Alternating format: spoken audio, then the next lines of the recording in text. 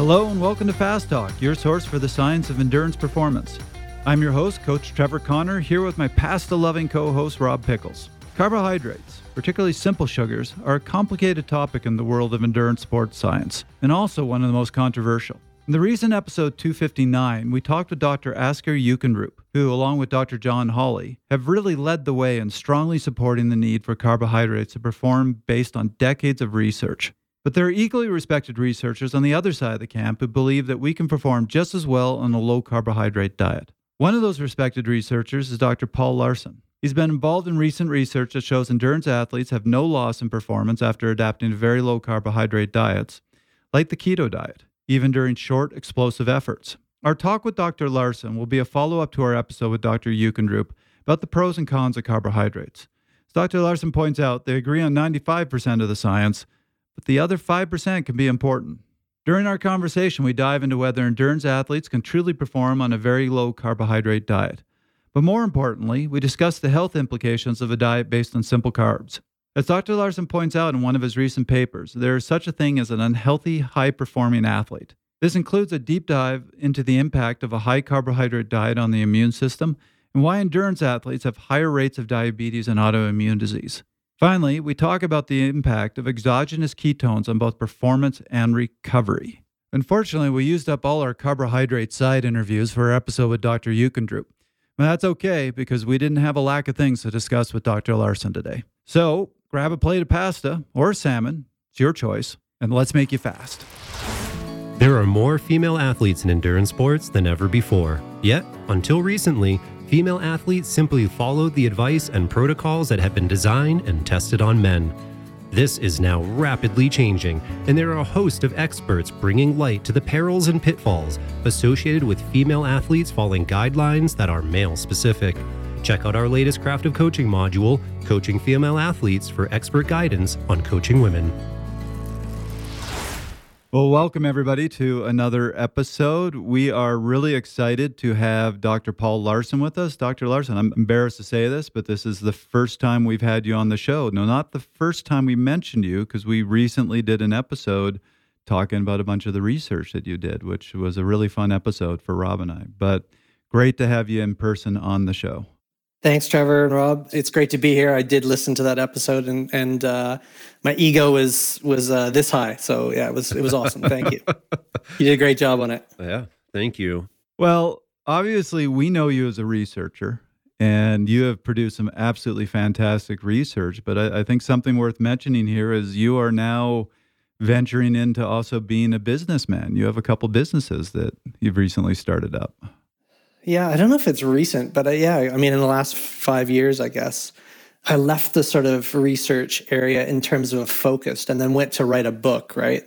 Science and Application of High Intensity Interval Training. And basically, after we wrote that book, we just kind of said, well, we can't just have a book, we need to have a course. So the course turned into a business ultimately, and that's called Hit Science.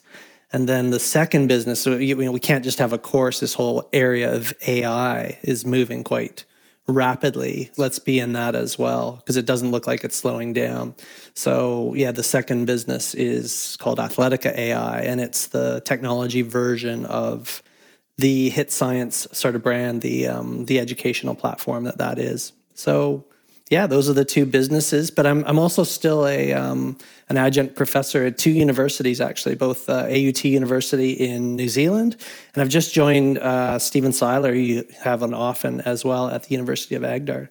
So I'm still into the research thing there as well, sort of, try to be in that nexus between science and application. I actually think that the whole AI stuff is where the next level of research is going to go. We're going to get more information. And that's why I actually want Athletica to be a little bit of a research platform. We're already running studies on that. So yeah, that's me in a nutshell in the last 5 years. That was one of the things that I thought was really unique about your platform. There are several AI training platforms out there that are really focused on just building training plans. But yours is far more than that. And you are going to be using it for research, which is really exciting to see. Yeah, and we already are. So we're already running a female menstrual cycle study in collaboration with HRV for Training and Miracare Fertility as one example.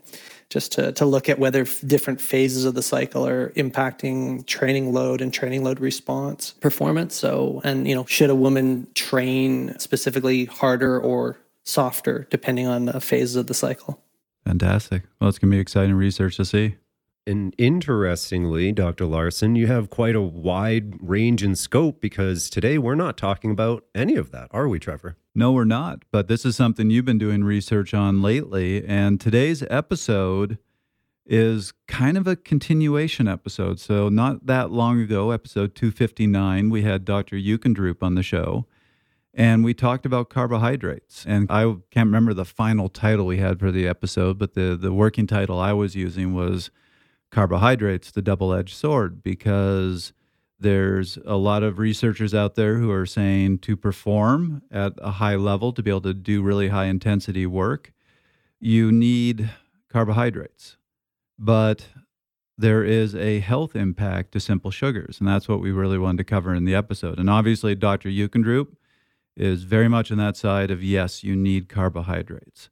It's a huge topic. In that episode, I remember I have built this big outline for it, and as we're going through the show, I'm going, we'll have to skip that, we'll have to skip this, we'll have to skip that, because there was just no way in an hour we could cover everything. So, Dr. Laursen, this is kind of the continuation. This is, let's cover those things that we weren't able to cover in that episode, and more importantly, get your perspective on this. So maybe we just start, before we dive into this, what's your 1-2 minute summary of your position on the need for carbohydrates in high-performing athletes? Well, first of all, I was just, I love that podcast. And I just want to start by saying that I agree with like 95% of the take-home messages in that one. And I highly recommend that, people go back and listen to that. This is, as Rob kind of called it at the end, the parody podcast that you guys would do after that one. So, but I mean, my stance on carbohydrate and its need in performance can be summed up in the word context. So it really depends on the context of what's sort of sitting in front of you. That's where I've landed on, like, today when I look at the field. So if you are, like Rob, a high carbohydrate athlete, if you indeed you are, Rob, then all of the rules that are currently out there, they apply. But I also deal with very low-carb ketogenic athletes that go very well, win races, win big Ironman events in the world. And in their context, that's not necessarily the case. There's something different that's kind of going on. And this is where, this is what we'll probably dive into a little bit in the research is, can we do things a little bit differently? And I'm definitely in agreement with everything you said on that podcast with respect to the fact that on game day, you definitely want to throw gasoline on the fire to kind of get everything you can out there. But maybe it's not as much as we sort of hear there, with 90 to 120 grams per hour and stuff. I've seen it done a different way. And maybe that other way could be healthier. Maybe the jury's still sort of out on that. But that's sort of a 2-minute sum of where I sort of sit on the area. No, it's a good summary. And I'm glad you brought that up. I think even a topic like this, we've had Dr. Hawley and Dr. Noakes on the show. Dr. Hawley is very much, you need carbohydrates, you need carbohydrates, you need carbohydrates. Dr. Noakes has been very much on I think you can perform on a ketogenic diet. So that's about as big a difference as you could see. Yet when we had them on the show, when we were bringing up the others' points, they're kind of going, yeah, no, I agree with that. And I agree with that in principle. So it was ultimately in kind of those details that you saw the disagreements. Totally, yeah. And again, when I review back that podcast you did with Asker, you guys are talking about eating, in Asker's words, is like, if you're going out for like a 90-minute, 2-hour ride, you probably don't need anything. So he's saying that, and he's an ex-Gatorade Sports Science Institute leader and those sorts of things. And so it was great to hear. But if you want to perform and it really matters, well, then you can throw gasoline on the fire, and you're probably going to be okay. You are probably going to get a little bit of an inflammatory response, but on a one-off, you'll recover from that. Well, so far this episode is starting off much too nice. There's not enough conflict.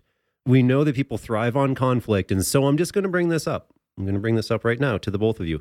I prepared for this episode while eating a bowl of noodles. Go ahead and take the carbohydrate out of my cold, dead hands. I want you to try to convince me otherwise. Go. Nice. All right. So we got our theme. I'll go after your noodles, but we can save some of that until a little bit later. Oh, you want some noodles, Trevor? You're hungry. You know when was the last time I actually ate noodles? Half past never. I know you. It's been like 10 years. Yeah, whatever, carrot boy. My team used to want to do interventions on me when I went paleo because we'd be at races and they'd be having the giant pasta parties and I'd be eating salmon with vegetables and they'd be like, Trevor, you can't perform on that. And just get really upset at me and try to convince me to eat their noodles. Well, let's start there, right? Do we need carbohydrate to perform? And maybe for the people who haven't listened to episode 259, Trevor, I would love to hear your recap on when we say carbohydrate, when we're talking about that, what specifically are you referring to? Yeah, so I'll give the quick definition and then I'll give the summary of some of Dr. Eukendraup's points, and then Dr. Laursen, please take it away from there. So just taking a step back, there are three major what are called macronutrients in our foods. There's proteins, fats, carbohydrates. What's important about the macronutrients is we can use all of them to produce energy. So any function in our body that uses energy, actually the direct energy source is something called ATP. But our body needs to produce ATP from AMP and ADP. And we use carbohydrates, fats, and protein to create that ATP. And they can do it at different rates. So the advantage of carbohydrates is it can produce ATP very quickly, but a single molecule of glucose can't produce that much. A fat molecule produces ATP much slower, but it can produce a lot of ATP from a single molecule. And then protein, it actually takes energy to use protein to produce ATP. So our body preferentially will always use carbohydrates and fats before it will use protein for fuel. So you have to be pretty deep into a long ride before your body starts going, okay, let's burn that protein. Let's get some energy there. I get that right, Dr. Laursen? I would say so, for sure. The only thing that, again, back to my context comment, is that, in a fat-adapted athlete, I think they can probably utilize fat at a faster rate than we might think. Otherwise, absolutely same. And then there's also something I wasn't going to go too much into, but there's something called oxidative priority, which is which of the macronutrients your body's going to burn first. So if you eat a mix of carbohydrates, protein, and fat, which of those is it going to oxidize first? And the order, and some people consider alcohol a carbohydrate. Some people consider it actually a fourth macronutrient. But the order tends to be burn alcohol first, then carbohydrates, then fat, and then burn protein. For some people, it's a totally separate food group. Yep. We can also add in the ketone as the fifth macronutrient as well. Yep. The reason I was explaining what I did about these macronutrients is the argument that Dr. Eukendrup and Dr. Hawley have made is, well, we can go forever on fat. Their argument is you can't do really high intensity work on fat. So if you're chugging along at a kind of a slower pace, yeah, your body's going to be completely fat reliant. And the point that he made is as you increase intensity, you start seeing a ramping up of carbohydrate oxidation, and you'll see fat oxidation kind of plateau at a certain point and then actually start to decrease.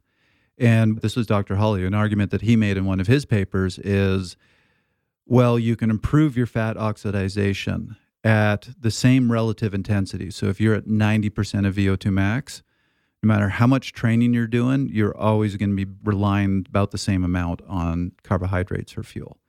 Meaning at high intensities, it doesn't matter how trained you are, you're going to be mostly burning carbohydrates. And so his argument is fat's great for lower intensity work, but if you're in a race that requires jumping, sprinting, really high intensity, if you don't have those carbohydrates, you're not going to win the race. And I would say that for most individuals who are eating a varied diet, we have all experienced kind of that glycogen depletion that ultimately limits our ability to work at those high, hard intensity levels. I know that my legs can certainly feel heavy. I can struggle at efforts above threshold. But Dr. Laursen, something that I think that you're especially keen to talk about is if we change that context, right? if people adapt their bodies to the usage of fat as a fuel source instead of, I'm going to call it a normal, even though maybe that's not the right word, a normal mixed diet, that one diet leads us kind of on one set of results. But by altering the metabolism of individuals through training, through daily diet, maybe through supplementation, we can alter the pathways that we otherwise thought that we knew really well and have completely different results. That's right. That's exactly it. So if you go through, this is what the research is now showing, is that if you go through an adaptation period on a well-formulated, low-carbohydrate, high-fat diet, that you can increase the maximal rate of fat oxidation. So it doesn't have to be down in, 0.1 to 0.3, grams per minute. It can be upwards of close to, 1.3, 1.5 is what these studies are now showing at higher exercise intensities.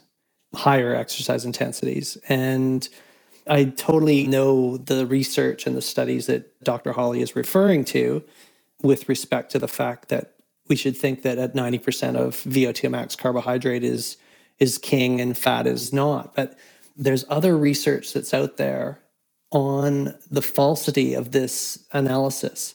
And it's in the fact that when we are oxidizing high carbohydrates, we're also producing lactate and hydrogen ions. And what winds up happening inside the body is we see a meeting of those hydrogen ions with sodium bicarb. And that produces, of course, carbon dioxide. So you get outside at those high exercise intensities, you're getting a lot more carbon dioxide. Well, why is that important? It's important because that is blinding us from what's actually going on. When there's a whole bunch of carbon dioxide that's being spewed out, it's making the situation look like there's a whole lot more carbohydrate that's actually being oxidized than actually is. And the tracer data, and there's very few because these studies are very expensive and hard to do, but there is tracer data to suggest that fat can be burned at a much higher rate than we've originally thought. And really think about it from a practical standpoint. Do you think that the muscle cell that's low in energy is going to throw away a perfectly good source of energy in terms of its, fat being there? Does fat disappear in the muscle cell? I just don't believe it does. So I think if you change the context, you can have much higher rates of fat oxidation at high exercise intensities than we think right now. And again, anecdotally, Trevor, I know you would know as a low carb-ish athlete.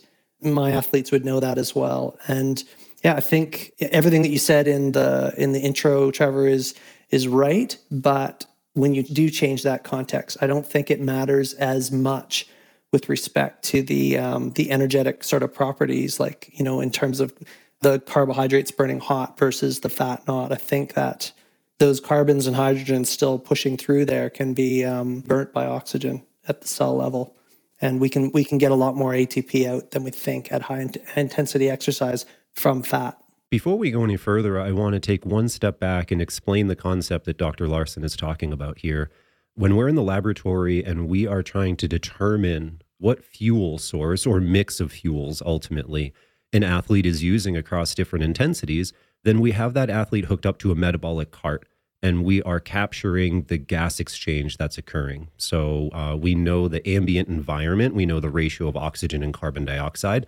That's what the athlete is breathing in. But we're also capturing everything that the athlete is breathing out. And through looking at the ratio of oxygen and carbon dioxide, we can back calculate, because we know based on the chemistry, the biochemistry, the stoichiometry within the body, we can back calculate with relatively good accuracy the substrate that is being burnt or the mix. So when that ratio is closer to 0.7, then the athlete is burning, we would assume, kind of a pure fat or a high fat situation. And as that number climbs towards 1.0, then we would assume that the athlete was in more of a carbohydrate burning situation. But as Dr. Laursen is pointing out, anything that skews that carbon dioxide, right? If that carbon dioxide isn't purely metabolic, then it can skew the number toward the carbohydrate end of the spectrum. And as he's pointing out, the buffering, we've talked about bicarbonate buffering in the past here, and we might even have talked about soda loading as an ergogenic aid, is going to produce additional carbon dioxide.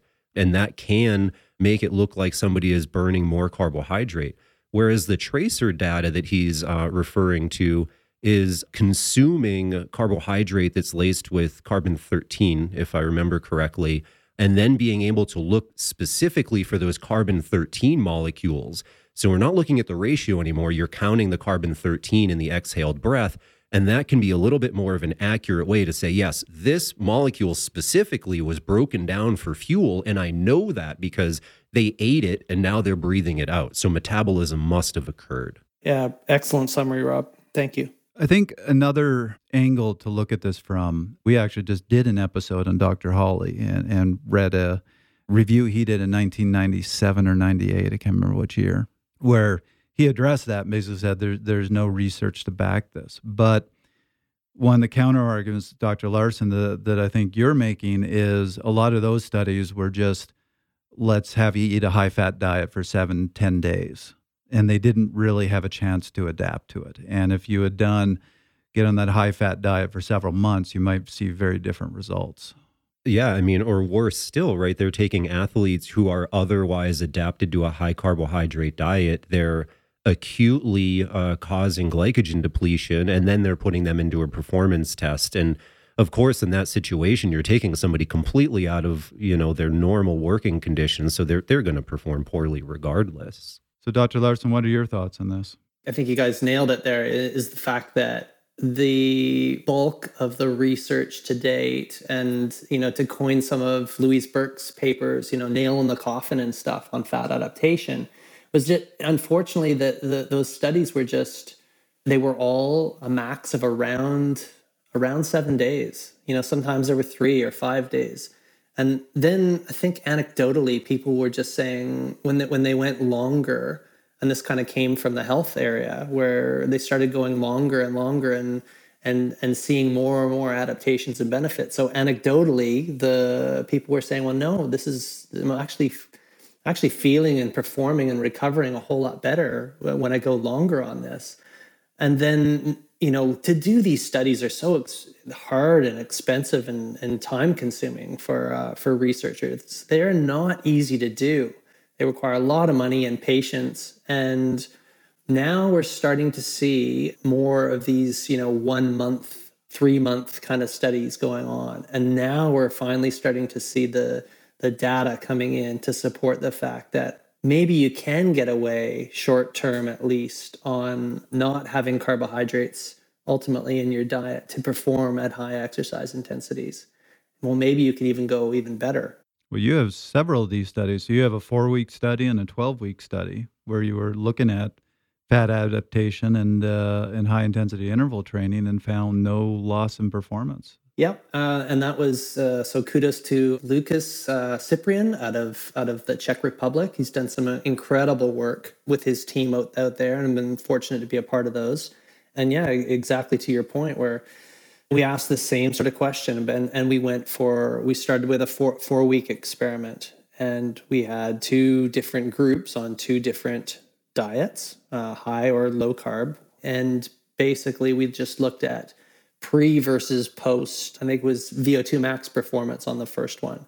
And indeed, we found no difference in VO2 max performance. It's just a standard test in recreationally trained subjects. So that was just sort of the starting. So it was just interesting. They didn't have any carb in their diet, but their VO2 max performance, standard step test, was the same pre versus post. And then we did that one for 12 weeks. We brought it out even further, and we added in some high intensity interval training work in there as well. And once again, there was no difference in high intensity interval training performance. This is on a 30-15 intermittent fitness test in more kind of team sport athletes throughout that study. So again, there was more data for that.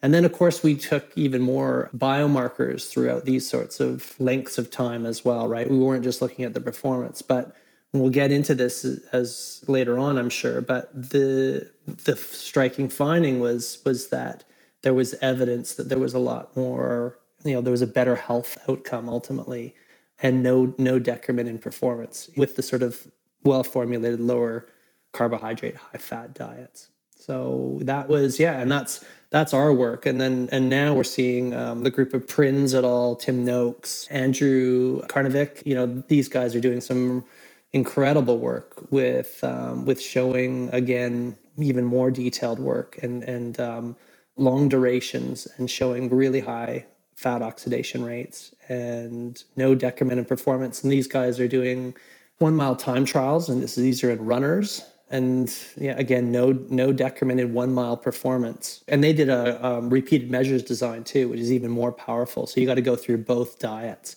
There was even some subtle differences in terms of, not statistically, but subtle differences in terms of performance outcome in the lower carbohydrate diet, and concomitant with fat loss as well, or the body composition data was even better as well. So these are still early days, but when this context is changing, we're not seeing this same typical outcome that we have thought for so many years, where you have to have carbohydrates in your diet to perform at high exercise intensities. And to your point, you made this as well, Trevor, a little bit, is that we're not saying carbohydrate isn't used for that, but I've heard you guys say it before, there's a whole process of gluconeogenesis that's going on. The liver is just doing things, the body is doing things in a different way to get that carbohydrate. And it's ultimately all down to the liver. The liver's an incredible machine to be able to create the carbohydrate that we need out of the fat and protein that we put in our bodies. So it doesn't have to be carbohydrate from the start. It can be fat and protein to do the same job. Something I want to point out from Dr. Laursen's study is that the athletes who were on the high-fat, low-carbohydrate diet were consuming less than 50 grams of carbohydrate per day. And to put that into context, that is a third of a cup of pasta, right? So think about everything in terms of pasta. Yeah, man, that's dude, noodles. That's my life right there. But that's not a lot, and that's the total amount of carbohydrate, right? So ultimately, these people, you're not eating pasta. This is what you're getting from eating probably just some vegetables, not even fruits, right? Because that's not a lot of fruit either. And so when we talk about low carbohydrate, it's quite a small amount, quite radically different from the typical diet that most people are consuming. You are in keto territory. This is a ketogenic diet. That's right. And it's often it's a good way to go about research sometimes. We often look at the extremes. I mean, you go back to the podcast you did with Dr. Zuckendrup, 259, and that was he was talking about a very extreme sort of situation where he had his guys on a lot of some really high carbohydrate contents, right? And again, sort of same sort of thing for this. We're looking at very low carbohydrate content in the diet. But that's not to say that the nutrient density wasn't exceptional as well with this. So, there's the micros and vitamins that were coming in would be pretty solid. And I believe they built a healthy and robust individual in those 1 month to 3 month periods of time. Which is one of the biggest challenges. It's why I haven't been a proponent of a straight keto diet, because when you are cutting fruits and vegetables out of your diet, which a lot of people in a keto diet do, you lose a lot of those micronutrients you need, and you end up with a diet that can be deficient. But I do think it's important that there are good ways and there are bad ways to go about any diet, right? And there are terrible ways to do a high carbohydrate diet, and there are terrible ways to do a low carbohydrate diet. And health needs to be first and foremost. Big time, yeah. We're all on page there. In the whole battle, whatever you want to call it, fight that kind of Rob started with, it's often been about the macronutrients, and the micros have just sort of been forgotten in the whole thing. And they might be way more important than we realize. In fact, I believe they are, because they're the building blocks of all of the machinery that are in the body, like the mitochondria and all of the various processes that go on, and the various aminos and essential fatty acids that are required to build the structures in the body. I just think those are just They really were forgotten, like when people fight about these sorts of things. That's my opinion. No, I agree with you. And I actually, several years ago now, wrote an article with Dr. Cordain about the importance of nutrient density. And we actually created a table showing the average density of the different food groups. And the argument we made is you can actually eat a very healthy diet just by focusing on nutrient density. I agree. And that's like in my own personal diet. That's what I like, where I've kind of landed. I've gone through everything in my life, right? Like, so I'm in my 50s now, and I've been vegetarian. I've been extreme keto, and and everything else in between. Way too high carb, sugar based. When I was killing it as a young Ironman battler, and today I'm all about just the focus on the whole food, and the micro and the density of nutrients that I'm taking in. So. And, this is a bit of a tangent, but an argument I will make there when you get to people say, I have problems managing my weight. I'm a big believer in this, and there's definitely research to back this, that hunger is not an on-off signal. When we are hungry, we're usually hungry for something. And I think one of the best examples of this is pregnant women, because if they are deficient in a nutrient, the body gives priority to the child, the growing child. So that means the woman become very, very deficient. And you see these, what everybody thinks of, these crazy cravings. But when you look at the things they're craving, they're usually really high in a particular nutrient. And so they just have this sense of, here's what I need, here's what I'm really deficient in. And the argument I will make is, when people are hungry, their body is usually hungry for something, and it's not just calories. It's often particular nutrients. And so if you go and have a Big Mac and some fries, your body's going to go, well, that's great, I'll store all those calories. But there wasn't a lot of nutrient density in that. I didn't get what I needed, so I'm not going to turn off the signals. And I've always told people, stop counting calories. If you want to manage your weight better, just focus on a nutrient-dense diet. You'd be amazed how quickly you're going to be satiated and not feel that need to keep eating. Yeah, that's such good advice, and it's very similar to the one I give my athletes as well. And it's focusing on real food, eating when you're hungry, listening to your appestat. And unfortunately, I think we were sabotaged a little bit with the processed food that makes up the majority of the supermarkets out there and fast food outlets. And they're all dopamine based products ultimately, that they give you that short fix, but they don't turn off the appestat. They don't turn off your appetite, and you're always kind of constantly hungry. The dopamine block will be there for a moment, and you'll just kind of go back for more of that. And it winds up forming an addiction. I wanted to share just how bad it can get with, I'm working with an athlete right now, and like just the diet plan, like, so we're, he's just come to us. So it's just sort of starting. But here's this is a top 20 swimmer in the world that I'm working with right now.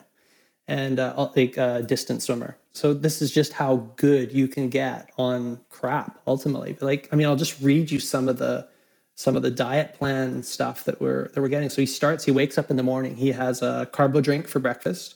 Don't know what that is, but then he goes and he does his training. He finishes his training with a protein bar and a pack of Doritos. Then for lunch, he has 500 grams of pasta with tomato sauce. Rob would like that one.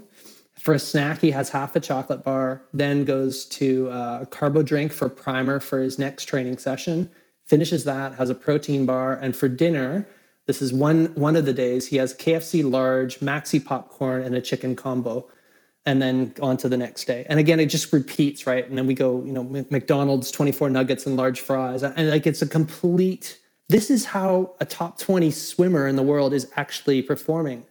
And when I even bring up the topic of some of the stuff that we're speaking about today, there is very much an alarm that goes off in this individual's mind to even start to contemplate about eating whole dense foods, because there's an addiction problem in here with this, what I've just said, right? He needs that sort of dopamine hit constantly around his training. That's how he exists. So this can be a very, very tough ask for me and the dietitian that are working with him. But, yeah. So, I don't necessarily have the answers just yet, but this is a good professional development for me as well to get him inside his head and work on some mindfulness sort of stuff to be able to give him the tools to be able to switch this, because continuing to do this is not going to help him be a top 20 and podium swimmer in the future. No, agreed. And that, I think, is a good transition to, you wrote a paper that I quite enjoyed that was just titled Athletes Fit But Unhealthy, raising this fact that, we think of top performing athletes, oh, they're such healthy people, but if they're not eating well, are they truly healthy? And no, they're not. You can only imagine, right? I won't say too much more, but it's like, he's obviously been doing this for a long time. The processes in his body are not optimal. He's not going to be recovering well. And this, will come back to get him. But it's just amazing that you can be completely very unhealthy on the inside, but looking like, the athletes that, we look up to and we idolize, and bronzed and muscular and all that sort of stuff. But there can still be some, a lot of various high inflammatory processes that are going on inside the body that aren't optimal. It's amazing what the body can do. It's all stress at the end of the day, but the diet that I just listed off is a very stressful diet. That exercise and the training that's getting done, that's stress, but the diet is adding stress, and it's not doing a good job in the recovery sort of phase to heal and rebuild. It's just, it's not an optimal process. Yeah, and so to discuss the difference, performance and kind of being an athlete, right? That's the ability to do a specific task and to do it well, to run a mile as fast as you possibly can. But health is different from that, right? Health is the optimal function of the internal systems in our body. Health is being free of disease. Health is longevity. And sometimes those two things are potentially at odds with each other. And I think that as individuals, we need to be able to have a holistic view and not necessarily give up one for the other, but ultimately, how do we maximize both health and performance, because we're all athletes? Yeah, well, yeah, very well said. Exactly. It is kind of a holism sort of thing. It's all systems in balance. That's what it's sort of all about. I also reflect on a classic example. I'll just sort of say, you can get away with this for a certain period of time. And again, our messaging with the high carbs through, the Gatorades and those sorts of things. I was here as well. I did this too. Not that bad, but there was elements of my diet in my early 20s as an Ironman triathlete doing the same sort of stuff. And my belief was that I could kind of get away with that. What winds up happening, and again, I know this intuitively from my own health, and I know this also, we can look at the PRINS data as well, but over time, even the athletes, you can't outrun a bad diet. You start to develop these chronically high levels of blood glucose, so much so that in the PRINS data, there's 30%, 3 out of the 10 athletes were pre-diabetic in terms of their blood glucose levels. So they're sitting at in I think it was around 115, 120 grams per deciliter in terms of the blood glucose levels. So they're sitting elevated high like that. So it's not, the exercise is no longer holding. You guys in the Asker's You Can Droop podcast, you guys spoke about how exercise can control a little bit of that because of the insulin independent marker ways of actually getting sugar into the cells. But over time, you will start to develop this hyperglycemia and then you get a hyperinsulinemia and a various different cascade of health implications. So over time, it will kind of catch up with you. And the example that I was also thinking about was Steve Redgrave. I don't know if you guys would know who that is, but he's Sir Steve Redgrave. So he's a very famous rower from the UK, multiple gold medals. He's diabetic now, right? And unfortunately, I'm seeing this in other rowers. So I follow the rowing programs a little bit. I'm seeing this also happening too. And it's just the pattern or the behavior and the habit of always having that high carbohydrate, high sugar, the fact that we can kind of get away with it. You sometimes don't leave it later on. And a lot of our athletes, we can see them actually getting unhealthy as they continue if they don't do something about that. And many don't, unfortunately. Hey, Fast Talk listeners, this is Trevor Connor. Wouldn't it be cool to decide what Rob and I are going to chat about on an upcoming show? Or how about we answer a question on polarized training you're dying to know? What about a 30-minute Zoom call with Rob or me on your favorite sports endurance topic? This is all possible when you become a Fast Talk Patreon member. We have 4 monthly membership levels to fit your level of support. If you enjoy Fast Talk, help us stay independent and dishing out your favorite sports science topic by becoming a Fast Talk Patreon member.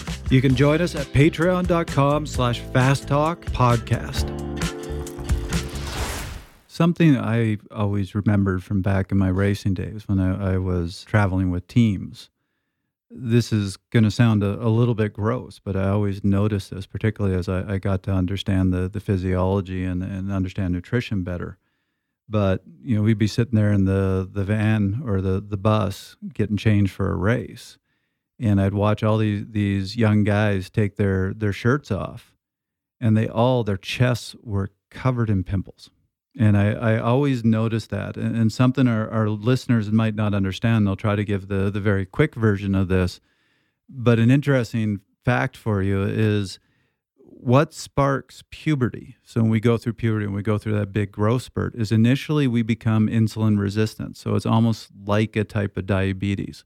Insulin and insulin-like growth factor are what produce puberty, what cause us to grow.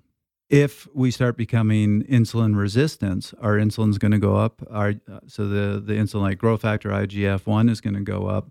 And this has been shown in the science that basically what causes pimples is, I can't remember if it was insulin or IGF-1. I think it was IGF-1, binds to the basolateral side of our hair follicles and causes inflammation in them. And they seal up, and that's what actually causes the pimple. And so when I saw that with my teammates when I was going to the races, these pimples all over their chest, I'm like, you're showing early signs. You're actually becoming insulin resistant, even though you're in your 20s and 30s. Yeah, I've heard of that one as well. And it's kind of, I can't turn it off anymore when I see individuals, often athletes, with a lot of pimples.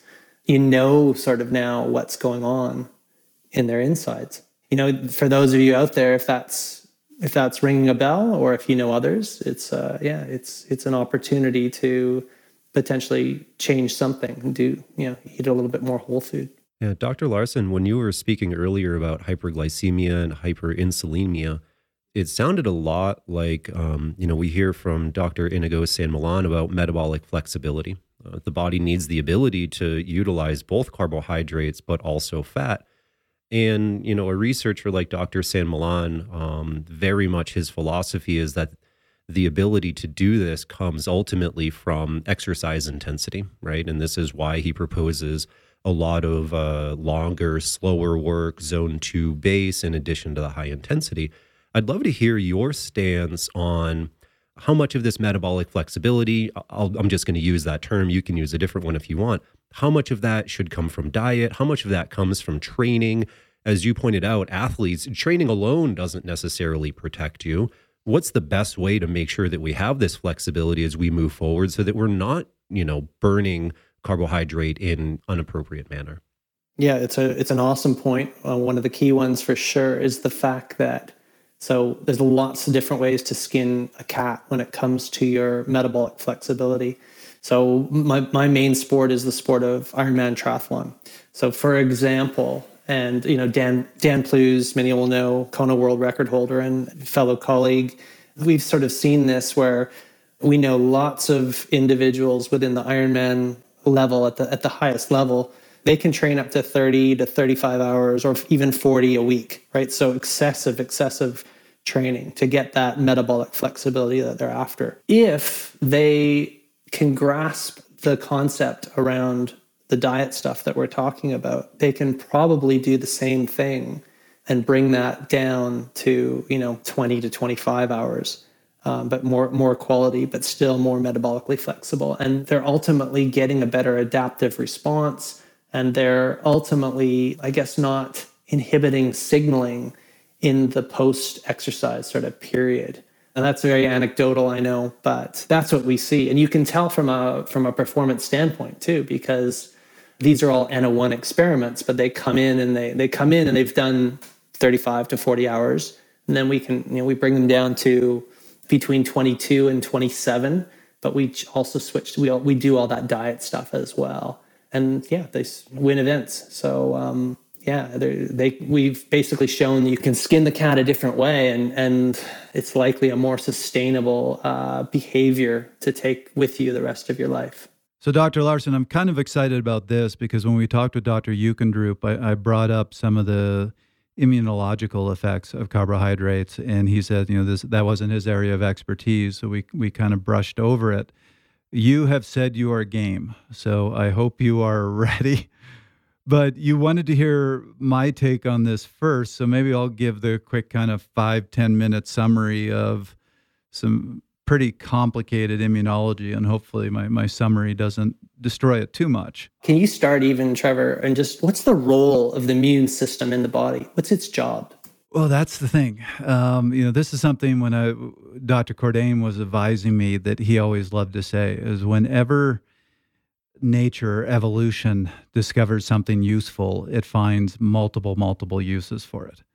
So, we always think of the immune system as you get a cold and it's what fights the cold. That's one function of it. But the immune system is actually a remarkably complex system of multiple signalers, multiple different types of cells. And our bodies have figured out a whole lot of ways of using them. So when you get sick, their job is to fight the illness. But as I'll cover in a minute, the vast majority of our immune system actually lives around our gut and protects us from any sort of invasion from the gut. But likewise, you go out and do a hard interval session and you do damage to your muscles, it's the immune system that actually comes in and repairs all that damage. So it's hard to, in one sentence, say, here's the function of the immune system, because our bodies have basically said, this is this great, remarkably complex system. Let's see all the different ways we can use it. And that's important because, as we're about to talk about, diet and even exercise can get the immune system out of balance. And when the immune system does this much in our body, that can have really lasting negative effects on you if this system isn't functioning right. Yeah, 100%. I liked it. Its main role, I was doing some research before, its main role is to kind of distinguish between self and non-self and eliminate anything that's kind of doesn't feel sort of right to the self. I even wonder, because we're going to talk about sugar and its role, is sugar not feeling like the self to the body or in the various concentrations maybe that it's getting? Because we know that sugar really fires it up, right? Well, so that's going to get into something which I'm going to explain in a second. And we've talked about this on the show before, which is the Th17 Treg balance or T regulatory cell balance in our body. Before I get there, just one thing I want to explain to our audience is, and this is a weird concept, but I'm going to talk about our whole digestive tract. It's really important to understand that even though that whole digestive tract, you think of it as inside your body, physiologically speaking, that is not inside. That is still outside. And we have a huge protective mechanism to keep everything in the gut, inside the gut, and only allow the things that we need to come in. So that's our nutrients, that's our proteins, carbohydrates, fats, all our vitamins, minerals. And this is why our immune system, most of the immune system is along the digestive tract. It's to make sure that only what we want to come in comes in and everything else stays inside the gut.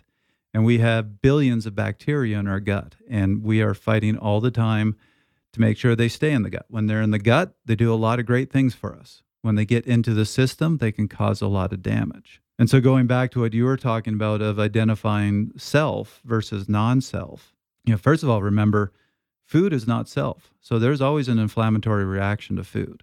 But more importantly, what I'm going to get at is talking about this Th17 T regulatory cell balance. So some of the most important cells in our body are these T cells. And T cells are very good at identifying things. So every T cell identifies one particular, what's called an epitope. So think of an epitope as a marker on bacteria or a virus or anything that's invading our body. It finds the epitope on it and says, uh-oh, this is something bad. We need to respond to it. And T cells have memory. So like I said, every T cell responds to a particular epitope. Problem is there are epitopes on all of our own cells, and we don't want our system attacking itself. So we have what are called T regulatory cells, and T regulatory cells identify self. And their job is to say, I just identified a self epitope. Hey, immune system, don't worry about this. Down-regulate. Let's not ramp up the inflammation here. That is their job. This other type of cell that I was talking about called Th17 cell, and they were only really identified about 10 years ago. So we didn't even know they existed until relatively recently. They are a very inflammatory type of cell. And what the researchers who are looking into Th17 cells believe, at least from the research I've read, is their primary job is to deal with bacteria that get from our gut into our system. So when the defense systems of our gut break down, Th17 cells come in and take care of that bacteria. So they're very damaging. They can do a really good job, but they're not very specific. They kind of damage everything. This is the kamikaze pilot. It's like, uh-oh, something's coming in. Go in, destroy everything. You're going to damage self. That's fine. As soon as we've taken care of that bacterial infection or whatever it is, then we're going to ramp down the Th17. And one of the really interesting things they discovered a little later, because originally Th17 cells were identified in mice and rats, and they function a little differently in mice and rats. In humans, it looks like T regulatory cells can convert to Th17 and then convert back to Tregs, which is really important because that means if a T regulatory cell converts to a Th17 cell, it can identify self and it can attack self. Hence, you don't want these Th17 cells around for very long. You want them to ramp up, do their damage, and then disappear. This is why chronically elevated and inappropriately elevated Th17 cells precedes every single autoimmune disease. Autoimmune disease is the body attacking itself.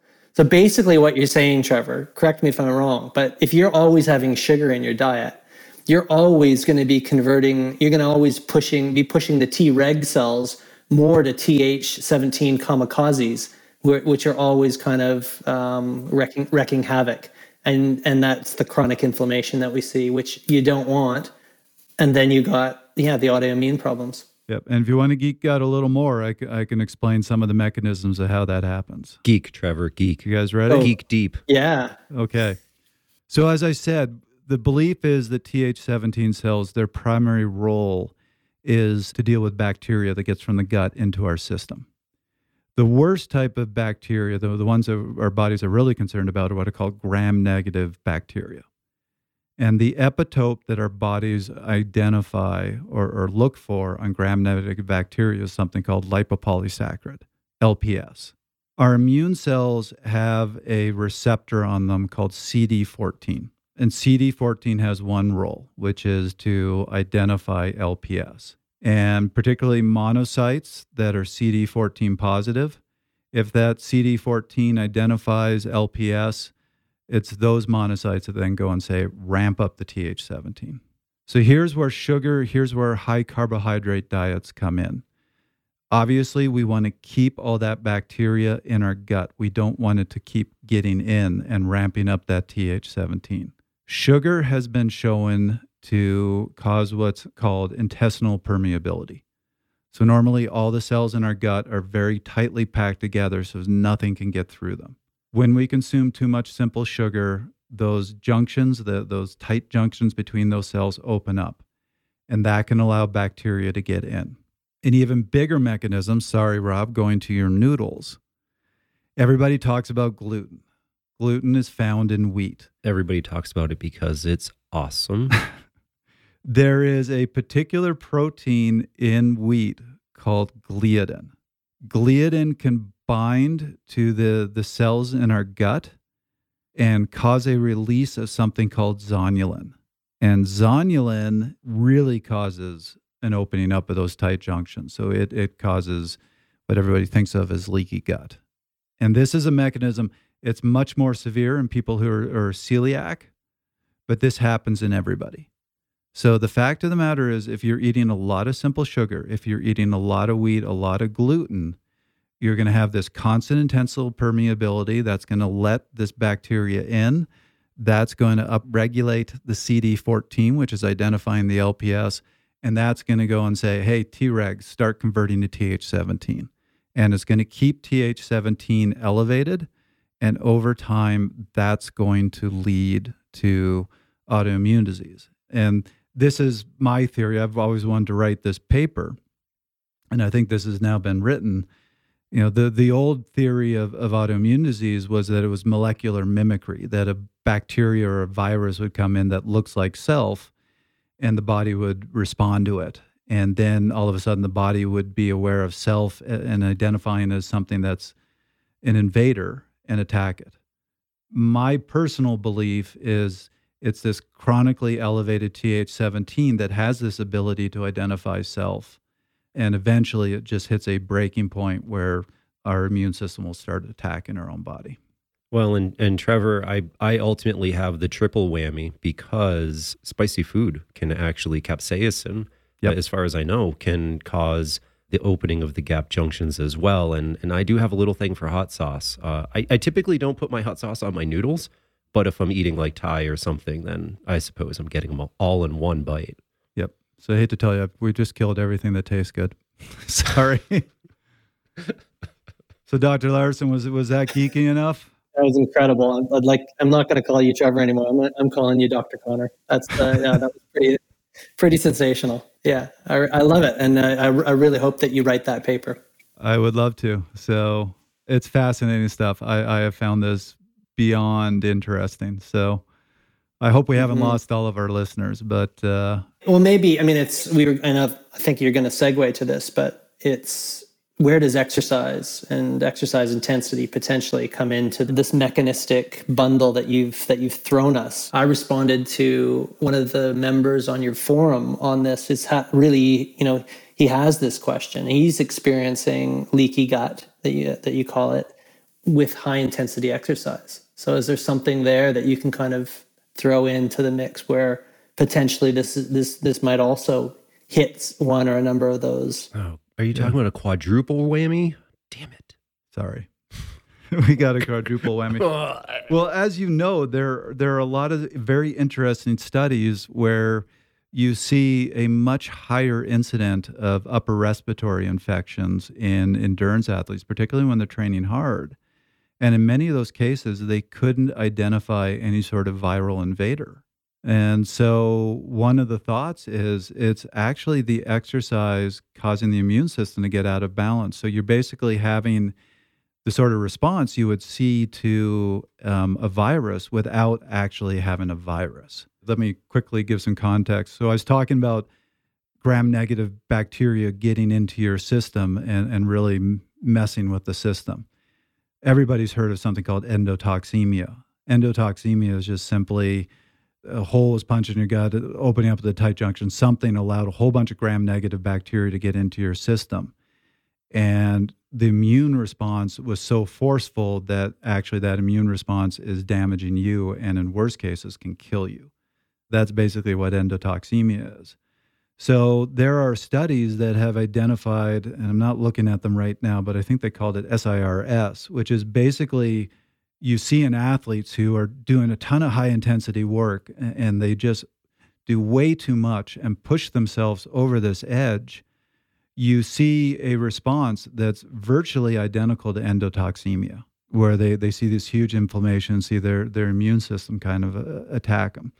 So it has been demonstrated that too much high-intensity exercise, or basically high-intensity exercise, can also cause intestinal permeability. So it can allow some of this gram-negative bacteria in.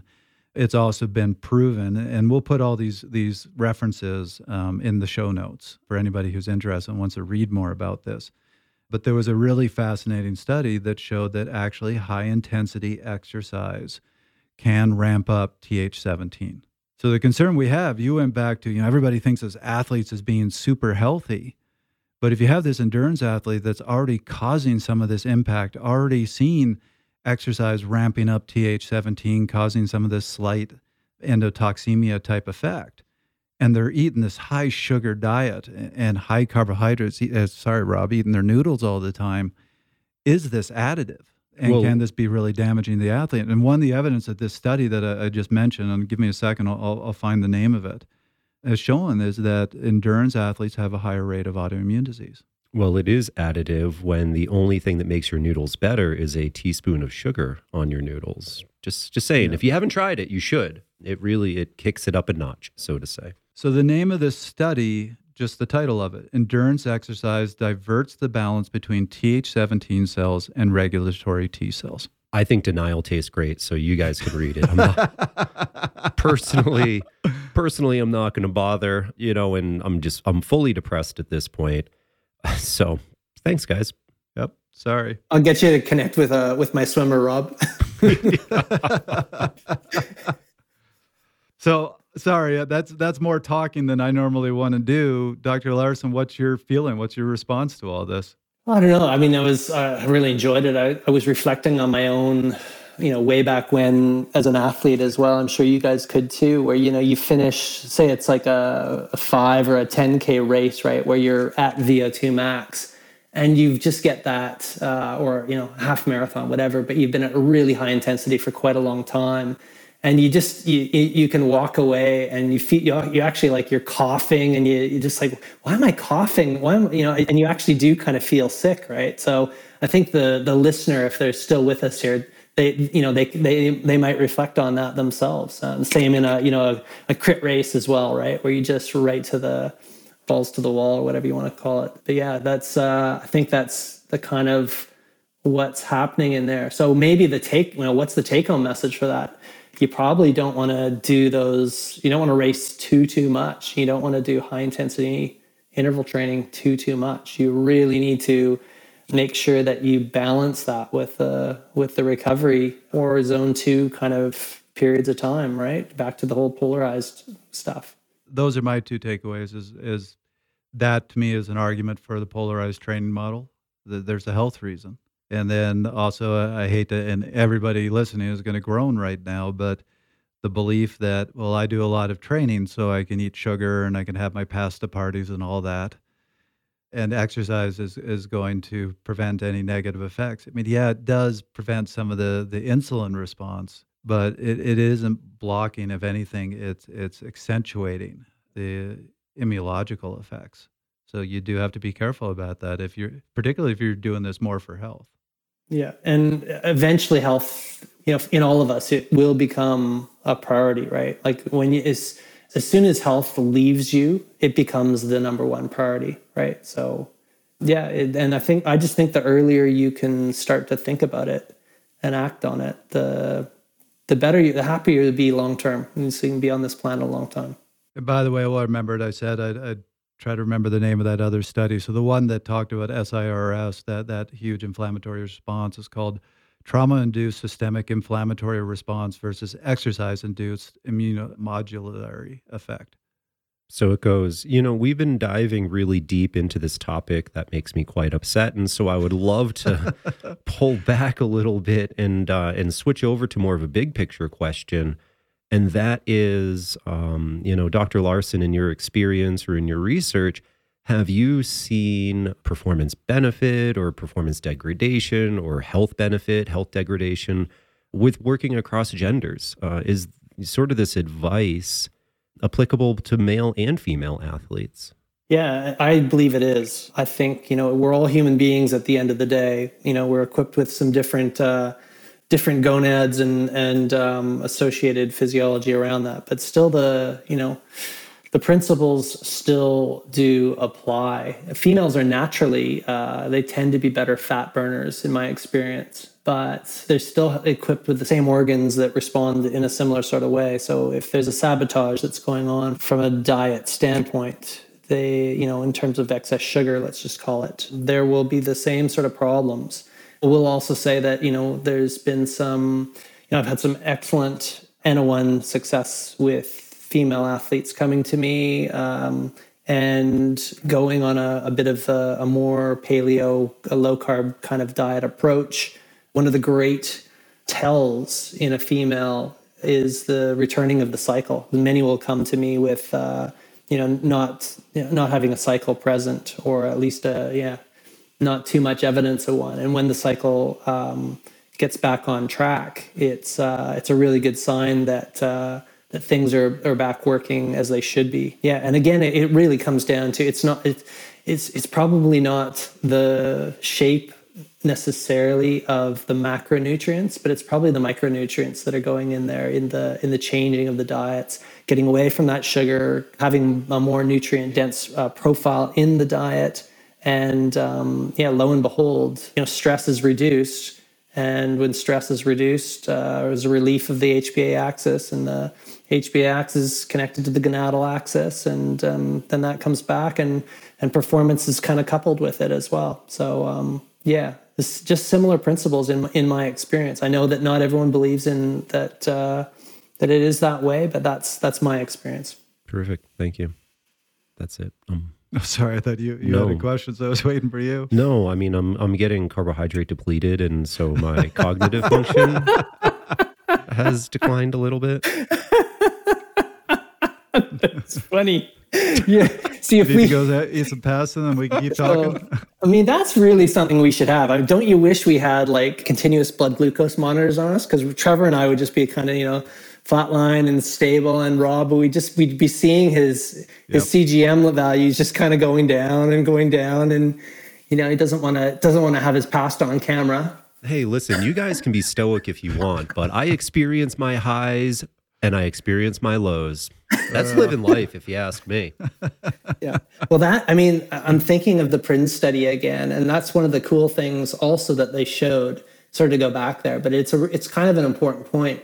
And it's the fact that because remember, it's a repeated measures design. When they went back and forth to the two diets, the profile on the CGMs, continuous blood glucose monitors, something like a Dexcom or a Super Sapiens, it was just like, it was way different when in the well-formulated low-carb diet. Like, it was just this flat line of blood glucose levels compared to the Rob Pickles method, where it is quite, like he's sort of saying, it's a roller coaster, it's spiky. So yeah, and I think there's something probably pretty important there. And of course, it's the insulin signaling, right? That's kind of changing. That's a good one, Rob. Perhaps that's where we finish out this episode, because God knows I could talk another 2 hours on this, but no way, I'm man. sure we all could. I want to Rob needs to go eat. No, I want to touch on one more topic here, and this is one that Dr. Laursen brought up, and it's one that I've mentioned in the past, and that's on ketone supplementation. Yeah, so ketones are very important to metabolism, especially in the high-fat, low-carbohydrate situation. So, Dr. Laursen, how does that tie into exogenous ketone supplementation? Yeah, I think it's a great one to kind of finish on, and it's because it's such an exciting sort of area where we're seeing a lot of this work coming out. So, a little bit of history. I was very privileged back in the I think it might have been like 2015 or whatnot. I got to visit Kieran Clark in her lab in Oxford, and see like sort of that was the first exposure of the Delta G. And I was there with Steven Seiler and Peter Hesbel and Tour de France riders and all these other kinds of folks and whatnot. And it was again, there was just sort of all of the anecdotal findings at that point in the game. But two interesting ones I'll mention. The very first one was the use of the Delta G supplement in an individual with Parkinson's disease. And this was fascinating because they showed the video of this individual with Parkinson's disease, the classic shaky hand. And then they flashed to this individual after they'd taken the ketone supplement. And all of a sudden, the complete a playing of this beautiful guitar that this individual could play. So it was quite moving and almost emotional to watch this response, right? Where it all like acutely a big high dose of this Delta G, all of these ketones, these energetic ketones, all of a sudden masked this problem. So again, we started with ketones, as I mentioned in the beginning, as like the fourth or fifth macronutrient. We can use these ketones. We produce them when we sort of starve ourselves, when we are low on blood glucose and we're low on insulin, all of a sudden our brain needs to get a different form of energy. And we evolved, of course, the process of producing ketones. There's 3 ketones, but the main one, the big one, is the beta hydroxybutyrate. And that's ultimately what you get when you take some of these ketone supplements that are on the market, right? You get a big bolus and a hyper physiological amount of ketone in your system, upwards of between 1 to 3 to 5 millimoles, right? So these super physiological levels of it. So anyways, that was sort of the start. And then the other interesting thing from that meeting at Oxford was the anecdotal findings from some Tour de France riders, very successful Tour de France riders. I won't mention names and stuff, but guys that had been around and they were using it. And one of the things that was really interesting in conversations with them was the fact that they weren't really seeing any of these acute benefits from the supplement per se. That, in order, like when they were just taking a supplement, it's like, oh yeah, I still felt good, but I didn't feel like incredible or on fire necessarily. There was, it was individual. Some did have that, but not everyone, at least not the one that I was talking about. But where he did see an incredible benefit was the fact that, because he'd done multiple tours, right? And you can imagine, Trevor, you probably know, maybe you as well, Rob, I don't know your background, but when you do these long grand tours, you feel pretty beat up after multiple days, right? And that was the big thing that he was saying. He's saying, when I would have my ketone supplement after the race, I was no longer beat up day after day. I slept a lot better. I recovered a lot better. And I performed better overall in a large grand tour. So that was interesting. And this, again, fast forward to today with all these exciting sort of studies that are coming out now from Peter Haswell's lab. He was there, of course. So he went and, it always starts with the athletes and the coaches first. And then us scientists kind of go into and try to prove these sorts of things. Well, lo and behold, Peter Haswell's group is showing a reduction in the overreaching or overtraining type response, an increase in EPO and angiogenesis as well. So more capillaries being produced. So all these kind of things in the recovery phase, and that it almost sort of seems, if I'm going to go full circle, that seems to be the biggest bang for buck and benefit of these things that you'll see out there kind of coming out. Yeah, a couple points to note. When we're discussing ketones and exogenous or outside the body supplementation, then we're talking specifically about ketone esters. And more often than not, I think every product right now is the BHB that you mentioned. We're not talking raspberry ketones or sort of these other things, for what it's worth. It's also interesting, too, that ketones have shown efficacy in traumatic brain injury and recovery, improved outcomes as well, by reducing energy deficit, by reducing inflammation. And for me, I will say acutely, when I have used ketones, I don't know that it's necessarily a physical change, because I am a high carbohydrate person when I'm riding. I'm usually trying to pack in as many carbs as possible. But I do notice almost a mood change. My mind feels more clear, more energetic. I'm more likely to be in a flow state. I'm more likely to be in the moment. And that seems like it happens immediately. But, we talked about this briefly back in episode 270, which was a potluck that we did with Grant Holicky, where I used, ketones for recovery in Transportugal. And I've only done one other mountain bike stage race before, so I don't necessarily think that I have enough data to form a good conclusion, but I will say I was surprised with my recovery and my ability to continue performing day in and day out. So I'm not going to tie that directly to the ketones, but it was certainly part of the process that I used for recovery every day. 'Tis the season for spring knee. As March sunshine and early spring weather inspires us to ramp up our riding mileage, our knees don't always keep up. If you've got knee pain, we have the solution for you. Fast Talk Lab members can follow our new knee health pathway, featuring our new Director of Sports Medicine, Dr. Andy Pruitt. See the introduction to the knee health pathway at fasttalklabs.com. I kind of hinted at this earlier when we were talking about the immunology side, that food is foreign to our bodies. and food produces an inflammatory response. So it's really important to understand that our bodies have two states. We have the fed state and what's called the fasted state. And it's really, both states are very important, and really important things happen in those states. And if you're not supplementing with ketones, your body does produce ketones, and it only really produces them in that fasted state or simulated fasted state. And I do think one of the issues we have on the modern Western diet is we all are eating all the time, and we tend to always be in that more inflammatory fed state and not be in that what tends to be a more anti-inflammatory fasted state. We're seeing with these ketone esters some of the benefits of being in that other state. Yeah, and Trevor, I do think that if we just really big picture on this, oftentimes the nations or the diets that have some of the best longevity also have kind of a slight caloric deficiency as well. Mm-hmm. An overabundance of food is not necessarily the best thing for us.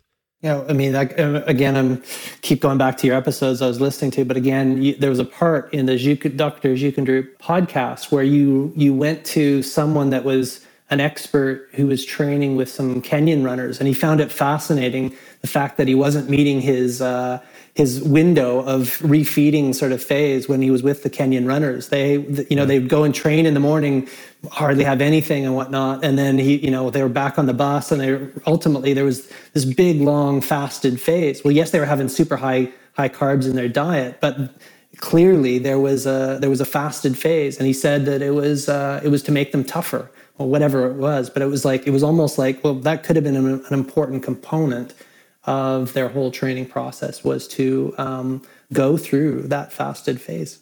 Well, I always remember that there's this great book that pulled together the notes of these explorers who had encountered a hunter-gatherer society and spent basically, I think, almost a year with this hunter-gatherer society learning about them. And I read this 10 years ago, so forgive me, I'm forgetting all the names. I could go and find it. But they said what was amazing about this society is they would get up in the morning and they would go and hunt. And in the course of their hunting, they would basically run a marathon. And they wouldn't eat a thing in the morning. They would get up, they'd be in that fasted state and go do a marathon. And then they'd come back and eat. And they would make fun of these European explorers because European explorers couldn't do it. They had to keep eating. Yeah. No, I mean, there's nothing wrong with experimenting with some fasted periods of time. Rob's suffering right now, but you can work on it. He's looking for the next noodle. Got to get my noodle fix. Well, guys, I hate to say it, we're at an hour and a half in the recording. I would love to keep going, but I think we've covered a lot. On that note, though, is there any last things, Dr. Laursen, that you'd like to leave our audience with before we go into our take-homes? No, I mean, I want to say it's a great topic. I've really enjoyed the conversation. I really appreciate what you guys do at Fast Talk. And thanks so much for having me on. Well, it's an absolute pleasure having you on the show. So let's finish as we normally do. 1-minute take-homes. And Dr. Laursen, if you need a second to think about it, but we'll let you go first. Yeah, I mean, the take-homes for me would be, again, as I began with the podcast, is that we do have all these tenets that we believe in the exercise literature. Whether it's the carb-fat crossover effect, that you have to have carbs for high-intensity exercise performance. But the big thing is that if you do change the context, things might be different in all of that. So keep that in mind for the future. Don't be afraid to consider tinkering with a lower carbohydrate approach. All these various different things that we said about having these fasted periods in your life, don't be afraid of them. But again, at the end of the day, it probably, we're not too different from the former podcast that we started with. Eat whole food, high nutrient dense diet as the staple and fundamental component of your diet. Good answer. Rob, you want to go next? Yeah, of course. In this episode, I certainly played up my love of noodles, and I'm not going to lie, I do love myself a slice of bread and some nice Thai noodles every once in a while. But just like we've talked about, as Dr. Laursen said, I think that everybody understands what a healthy diet is, and if you don't, then you're lying to yourself. And that's a diet that's based off of whole foods. my diet in the whole scheme of things very much consists of lean meats, fruits, and vegetables, right? Don't get me wrong. I eat more grains than Trevor does, but I probably don't eat more grains than the average person does. So, ultimately, health does come down to the choices that we're making to put in our body. And when we do discuss this, then there is a lot of commonalities. Excess sugar is not healthy for you in general, right? I might allow a little bit more sugar in my diet, especially with a lot of high intensity work than somebody like Trevor does. But that's one of the great things about nutrition is that people are able to self-experiment. And you know what? Go try this diet. Try eating less than 50 grams of carbohydrate and maybe give it sufficient time to see if you get positive adaptations in your body. What's the worst that can happen, right? You can go back to eating all the pizza and pasta that you want if it doesn't work out for you. That's great. But I always encourage people to try it for yourself, educate yourself on all the various aspects. But at some point, the rubber has to meet the road, and you need to put things in practice to really find out. So I'd say my take home, I'm going to start with, I was listening to a podcast that Floyd Landis was the guest, and they were talking about nutrition, and Floyd pointed out, oh yeah, no, our nutrition was awful. It was horrible, even when we were racing in the Tour de France. And as I was listening to him talk, I kind of realized, I think that's part of why they were so reliant on doping products. Yes, there's the performance enhancement, but I don't think they were very healthy back then the way he was describing it, and they needed the doping products to get through. So this kind of leads me to, I really enjoyed that paper you wrote, Dr. Laursen, about our athletes healthy. I think healthy and performance, as you said in the paper, can be two different things. But I do think to be a complete athlete, ultimately you have to have both. Even at the highest levels, I think it's important to be both healthy and to have that focus on performance. And that's hard to do, but I think everybody needs to look at nutrition, not just as what makes me a little bit faster, but also what makes me healthier so that I can have some longevity in the sport. Well, Dr. Laursen, absolute pleasure having you on the show. Thanks so much for talking with us. Thanks so much for having me, guys. It was awesome. Yeah, it was great. That was another episode of Fast Talk. Subscribe to Fast Talk wherever you prefer to find your favorite podcasts. Be sure to leave us a rating and a review. The thoughts and opinions expressed on Fast Talk are those of the individual. As always, we love your feedback. Tweet us at Fast Talk Labs or join the conversation at forums.fasttalklabs.com. Learn from our experts at fasttalklabs.com or help keep us independent by supporting us on Patreon. For Dr. Paul Laursen and Rob Pickles, I'm Trevor Connor. Thanks for listening.